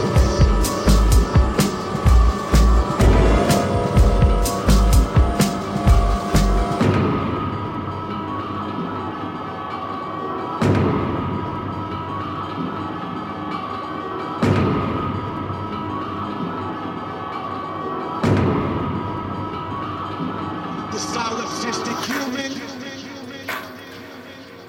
I'll slice it. I'll slice it in there. And we're back. We are back. You're the kind of Dope dipshit. shit. Yeah. Thank you. I appreciate it. You want to hear something funny? So, Sage Francis on Twitter and Instagram, he started to do a Strange Famous Friday where he does updates about the artist from that week. So he mentioned the album. Hold on, give me a second. I think I might have. Figured it out. No, I think I might have accidentally hit stop on the record during that song. So give me a second. Oh, just during that song. Okay. Yeah, we're good. We're an hour and 33 minutes in. Let me just make sure I didn't jinx us here. Make sure you got that part about commuting. Yeah, that was the most- podcast gold. That is podcast So take 6 to 6. What's with more lanes, less lanes? My New York wokeness. All right, I got it all. What makes you think it's your God-given right to drive a car anyway? All right, we're straight. So where we at? Deserve that traffic. Sage Francis. Right. Well, are we recording? Yeah, we're good. Yeah, we're good. Okay. So I put in the comments, he mentioned that one of the songs, he was like, I love it. I'm not going to name the song. I want all the other songs to feel appreciated, which was pretty funny. But so in the comments, I put, if anybody, the first person to guess which song he's referring to, I'll send you a free copy, a signed copy of the 7-inch of the album. Nice. But where was I going with that? Did Chuck answer correctly? Nobody answered. A couple of people had some pretty funny responses, but nobody. Can I still answer and get a signed This copy? is where I'm going. This is why it was funny. One person guessed solipsistic human, and Sage is like, I hate that word. So I want to ask him, yo, why do you hate that word? So that was pretty funny. So it's not his favorite song. No, that's not his favorite song. Okay. I think we've I don't know if he determined it's hates both it because of the word. Chuck or and what. I's favorite song, right? Safe? Oh, absolutely. Yeah. Yeah. Okay. I'm glad you guys like it. I appreciate I know. it. I was sorry. I was dazing out because I was thinking about what Sage's. I'm gonna go that he picked the they're all going to lie to you. They're all lying to you. Yeah. Yep. That would be my So, guess for Sage. Let me give you one thing about Solipsistic Human, then we'll talk about that one. Okay. So the end of Solipsistic Human, in the same way with Tatal, and this is real, like, inside baseball, how the sausage is made, all that good stuff. So originally, when Alpheus sent me the first mix of Solipsistic Human, the tail end of it, in the same way that Etal has like its own beat section, it was the same kind of drums. And he was like, yo, do you think I should switch up the drums? And, Chuck, we were talking about earlier about what patterns or different things that I want to try. I initially was like, no, like those drums are sick. Keep that pattern. And then I thought, it would be really cool if just out of nowhere, the drums on this one song were like completely out of pattern with it. And when he sent that mail, I was like, man, that's, he really just spruced it up. I thought it was really cool. Yeah. Really dope.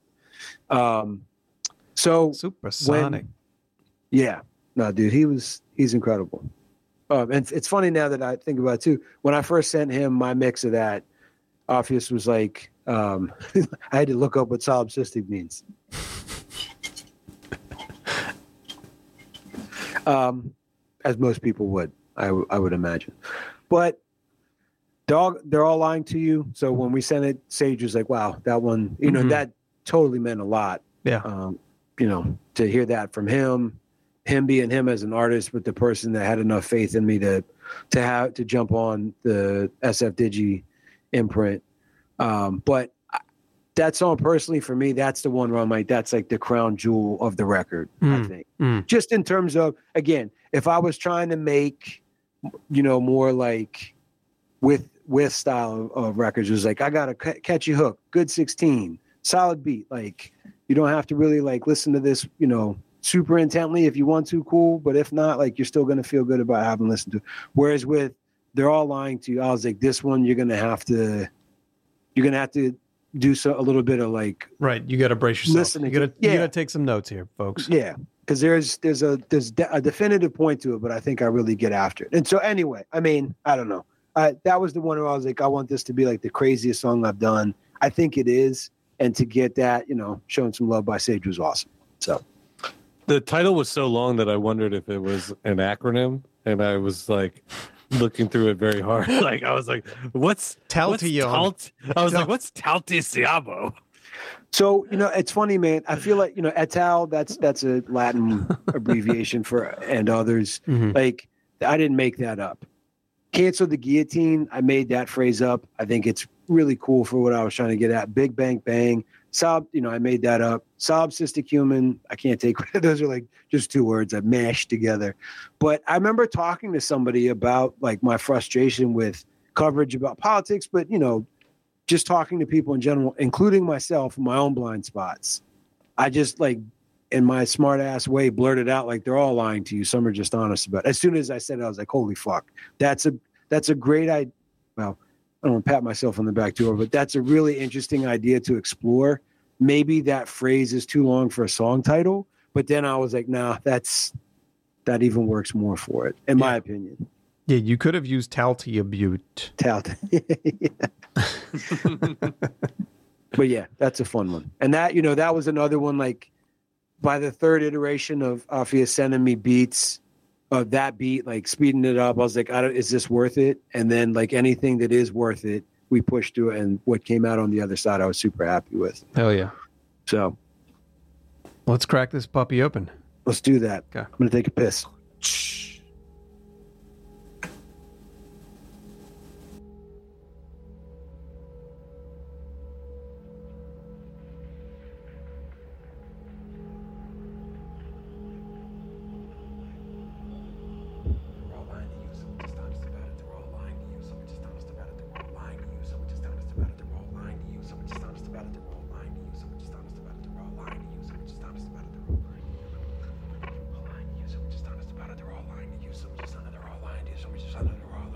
They're all lying to you, some are just honest about it. They're all lying to you, some are just honest about it. They're all lying to you, some are just honest about it.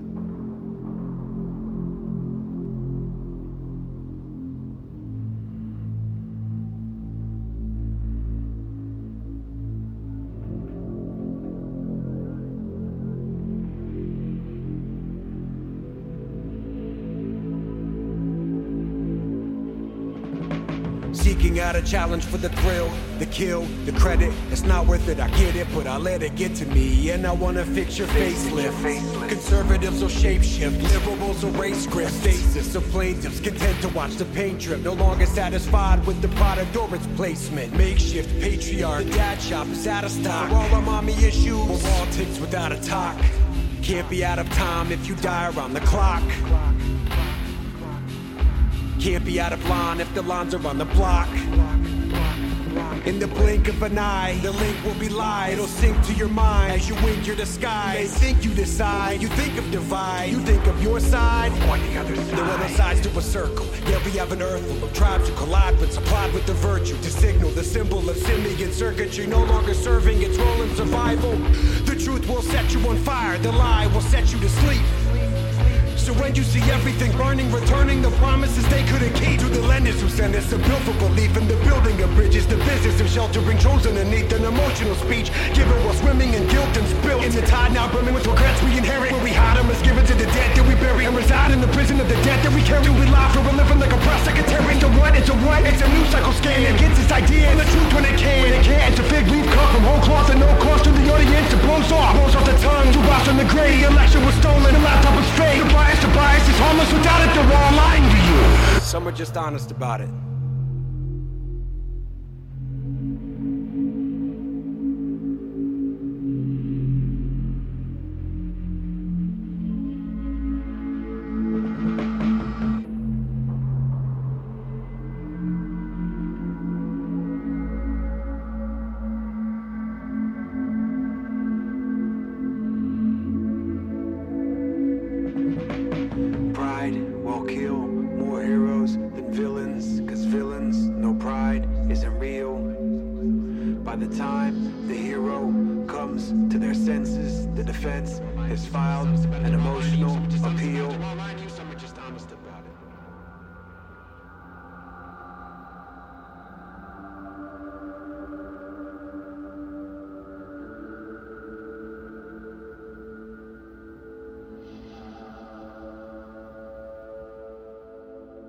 You know, I was always a sucker for being like, this song's going to be called "It's Over." This song's going to be called "Until Next Time," right? Because it's all the thoughts that come, especially as we get up there in age, and you have to, at a certain point, be like, well, if I'm 42, 43 years old, am I going to drop an album at 53? Am I going to drop an album at 63?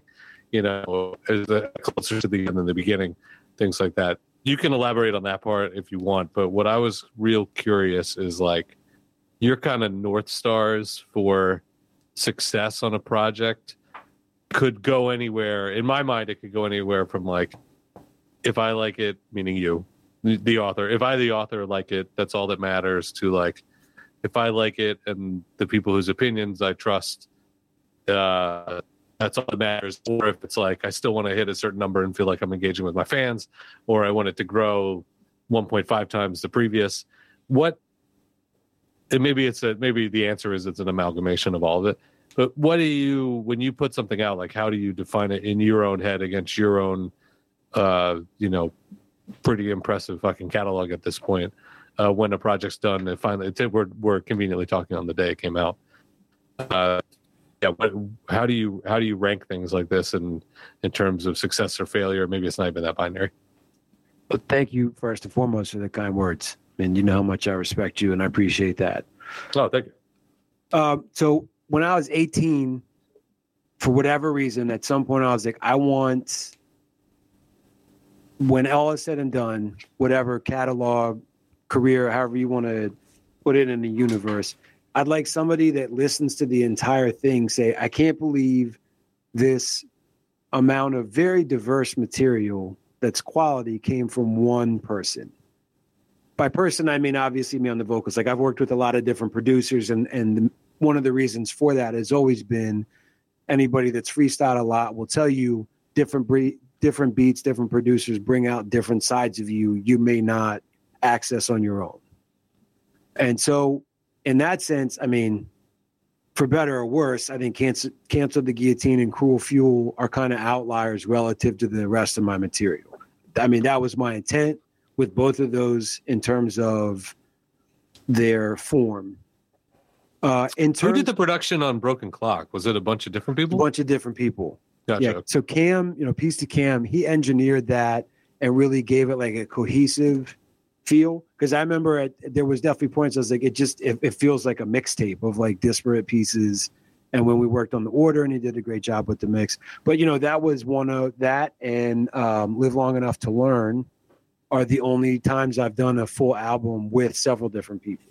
And that's kind of its own challenge too. Now that I think about it, I mean, I would prefer one person, just for a number of reasons. But having like two of those in the holster, that is something that I feel like, it accomplishes what I wanted in terms of a body of work.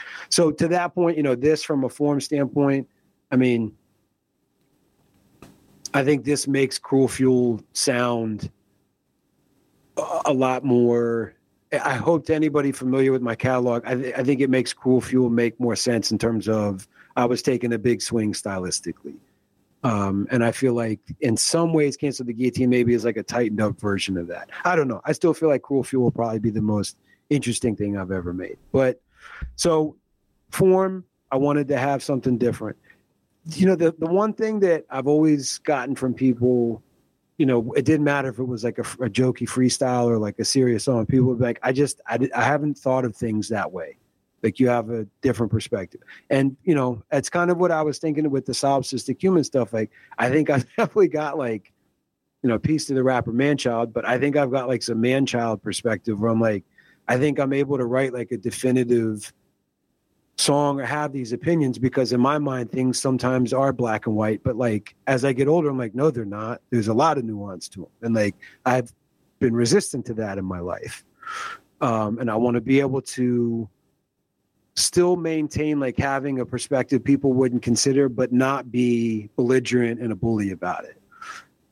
And by that, I mean, like, I like having the ability, and I take it as like a responsibility, but I feel like I'm good at influencing people's perspectives, not changing their minds, not, trying to brainwash them, but just give them a perspective that maybe they wouldn't have considered. And so what I would consider success with this album is like, Steve, I don't want to make you a fan of Ben Shapiro. I can't say I'm a fan of him, but I just want to have a perspective that I wouldn't necessarily typically consider. That's kind of what I want to do with this album. Like I want, particularly they're all lying to you. Some are just honest about it. Like, I feel like the spiral towards a violent situation is because people are not accepting that, like, you're not 100% right or wrong about anything. Some people like Kyrie Irving are like so 80%, 90% wrong about one particular thing. Like for him to say, don't dehumanize, that's like a ridiculous position, but don't dehumanize people just because you disagree with them. And I have countless examples that come to mind that I've been guilty of in my life. You know what I mean? Yeah. But like, that's the biggest problem that, in my opinion, that's what led to slavery, tens of thousands of years ago. Like that's what's leading to just the violence that we're seeing now is this idea that somehow like you're better than somebody else just because of your idea, or like you're always right or always wrong. There isn't room for nuance. You're able to dehumanize somebody else for whatever reason. So I hope I influence people's perspective that is how things are going. You're doing it. I am too. And we need to be aware of it and try to roll that back. That makes sense. We'll fact check the tens of thousands of years. Well, which was an amazing. Probably 10,000 years. I mean, like, I think the advent of totalitarian agriculture was like, that person's strong and dumb. Like, we're going to manipulate them.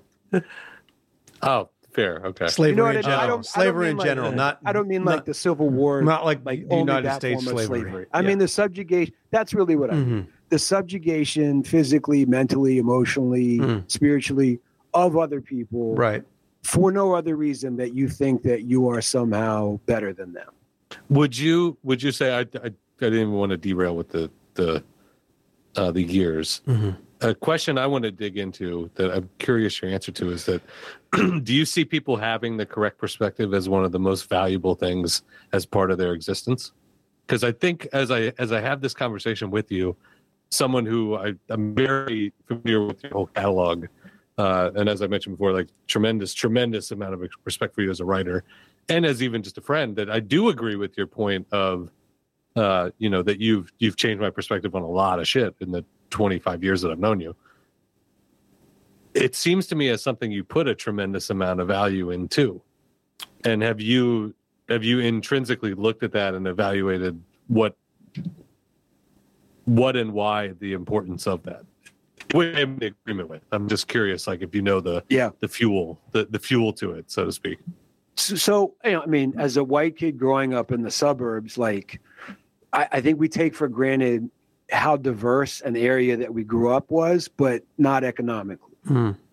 And so when I got into rapping, you know what I mean? Like by the time I was in college, I would drive from the University of Maryland, like drive by a bunch of fraternities down to the city, be the only white person at a MC battle, like when I was fortunate enough to. Everybody there knew that I had $100 in my pocket. I didn't feel threatened at all.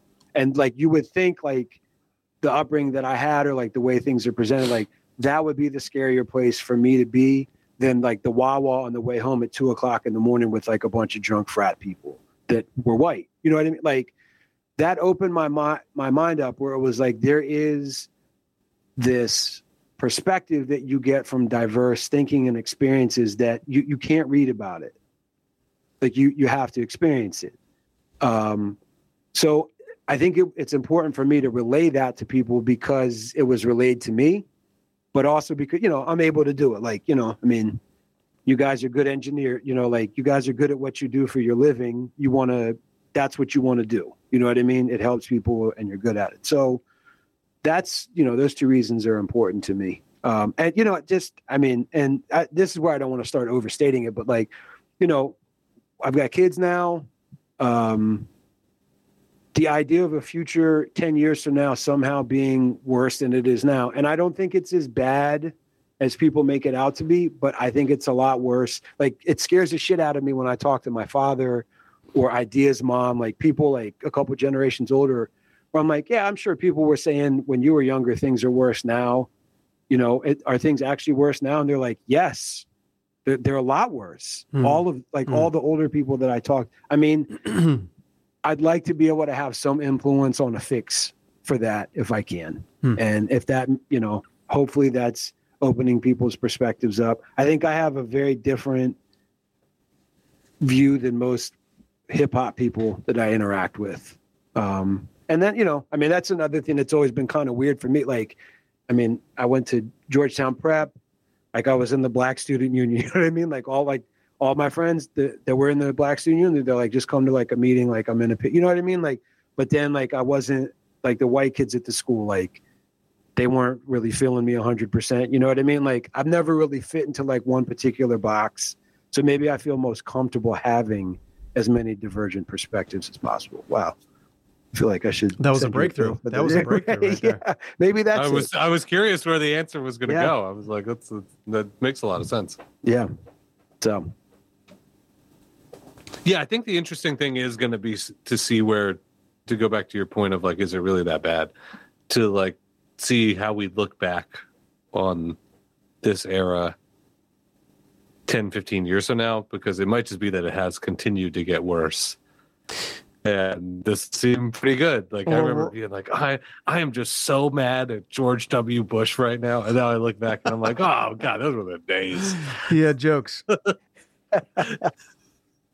I think it's just because we're all plugged into social media way too much. 100%. I think that's why everybody thinks it's so bad, because they're, if you're scrolling through whatever a social media site, you tend to see a lot of doom and gloom. Well, that's a crazy thing that, Chuck mentioned the inundation of information and new stuff all the time. I feel like one of the inundation of information. The inundation of information. I feel like one of the things that, if you had to pick like 10 things out of the last like 100 things out of the zeitgeist that is important but really hasn't gotten a lot of run, the YouTube algorithm leads you to more and more extreme versions of things. Like what? Like what? I mean, that's not. Somebody had to make a decision to do that. And I'm sure at some point, maybe with somebody's like, oh, like this person obviously like Google, like search YouTube for like Chiefs highlights. Let's drill down on that and like give them Christian McCoy. But like if somebody's like, hey, like I wonder what's going on with like, like Kyrie Irving, like bouncing around YouTube and like 10 minutes later, he's just completely off his fucking rocker. Someone had to put the brakes on the idea of more and more extreme exposure to more and more extreme things by an algorithm. I mean, you know what's weird though is I think like it's really, it's like somebody flashing children. I think it's really based on people that like that, like this. Like, I don't think that the AI is that into what the content is as much as like, damn, anyone that watches this video for more than 2 minutes, when they see this video, they watch it for more than 10 minutes. Right. And that could be the same thing of like fake Holocaust fucking type of videos, which obviously I'm not, supporting, or that's the next Christian Okoye, or Christian Okoye, like saying, oh, anyone that, if you watch this thing about one Chief season, right, then when they tell you here's a 20-minute longer video that's just all the Okoye runs, there's certain people that are like, put it in my veins. Right. Well, but so when I say extreme, like, weren't they, it was like I was saying, like, if you went on YouTube, it's like, I like Joe Rogan. And then like, you're like, all right, who's this Alex Jones character? And then eventually it's like David Duke's at your door, like, offering you a subscription. Like, that's what I mean in terms of like the ideology. But am I wrong in that was there was a New York Times podcast all about this, about the rabbit hole, right? Yeah, I think it was called Rabbit Hole, right? Yeah. But and it was all about YouTube and about a kid or something who started off just watching benign YouTube videos, and because of the algorithm, it like led him to become like a fucking crazy person. Yeah, like a brainwashed far right. So that's sort of. But I think they've reined it in a bit. I think they've reined it in. I think Google and YouTube have reined it in a bit and have started censoring out some of that stuff and not leading folks down to. What is it that make people so apathetic about school? But then the second that they're able to learn things that aren't true on another platform, they're super fucking into it. And I'm not going to act like my eyebrow hasn't been raised at these things in my early 20s. Like, I like things come across nowhere near as extreme as now. But I was definitely someone who was like, Oswald wasn't a lone gunman. Like you'd be like, so it is. So into these ideas just because I would read one side of it and I'd be like, well, I was never told this side, and now that I see it, yeah, like, there's some thrill to being right, to feeling like, oh, I know something that you don't know. Hell yeah, right? Yeah, but why don't people feel that way about biology? That's my main thing, is that why is the dopamine hit not there for just being like better at calculus than your? But because I think calculus is extremely hard, and it's not like, I don't know, you're not getting it's not as rewarding. Like, you can't go to a party and be like, it's not the mental fast food that it's not like, that a conspiracy that on Twitter is. Stanley Kubrick, filmed the moon landing. Like, that's salacious to be able to say something like that to somebody. You definitely made me watch that like 10 years ago, too, 15 years ago. I totally forgot about that. That flag is not moving. We were definitely drunk in the middle of, I'm like, that Stanley Kubrick filmed the moon landing. You think you're ready for this? Room 1127 or whatever that's called? Yep. Room 1127. It's good memory. Good pull. Good pull. I mean, yeah. You guys want to get another drink? I feel like this concludes the interview portion. Now we go into freestyle make sure portion. Check out that record. Yeah. Seize Mike's episode 184. The album's called Cancel the Guillotine.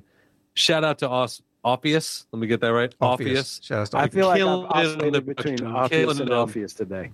So yeah, killing it on the production, killing it on the cuts. It comes in at 17 minutes, not a second we're skipping. It's a fantastic project. Check it out. Support. Hit the Bandcamp up. Cole, hit him with a parting shot. But it's nice to be back here doing with this podcast thing with both of you guys. It was a lot of fun.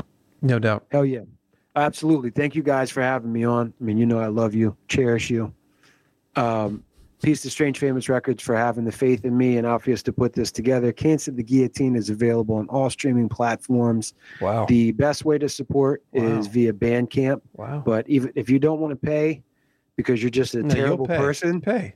yeah, you'll Hey, pay. come No, on. seriously, just listen to it. Even, let me change your perspective. That's what I want to do. But thank you for having me on, guys. We're going to go get a drink and then come back and do a second half of this app. Let's go. All right. Peace. Are we done? No, I was just killing. Okay. it. All right. I'll was be just right going- back. Yeah, I'm You gonna go drink? the rest. Okay. I'm gonna go to the restroom and I'll be back.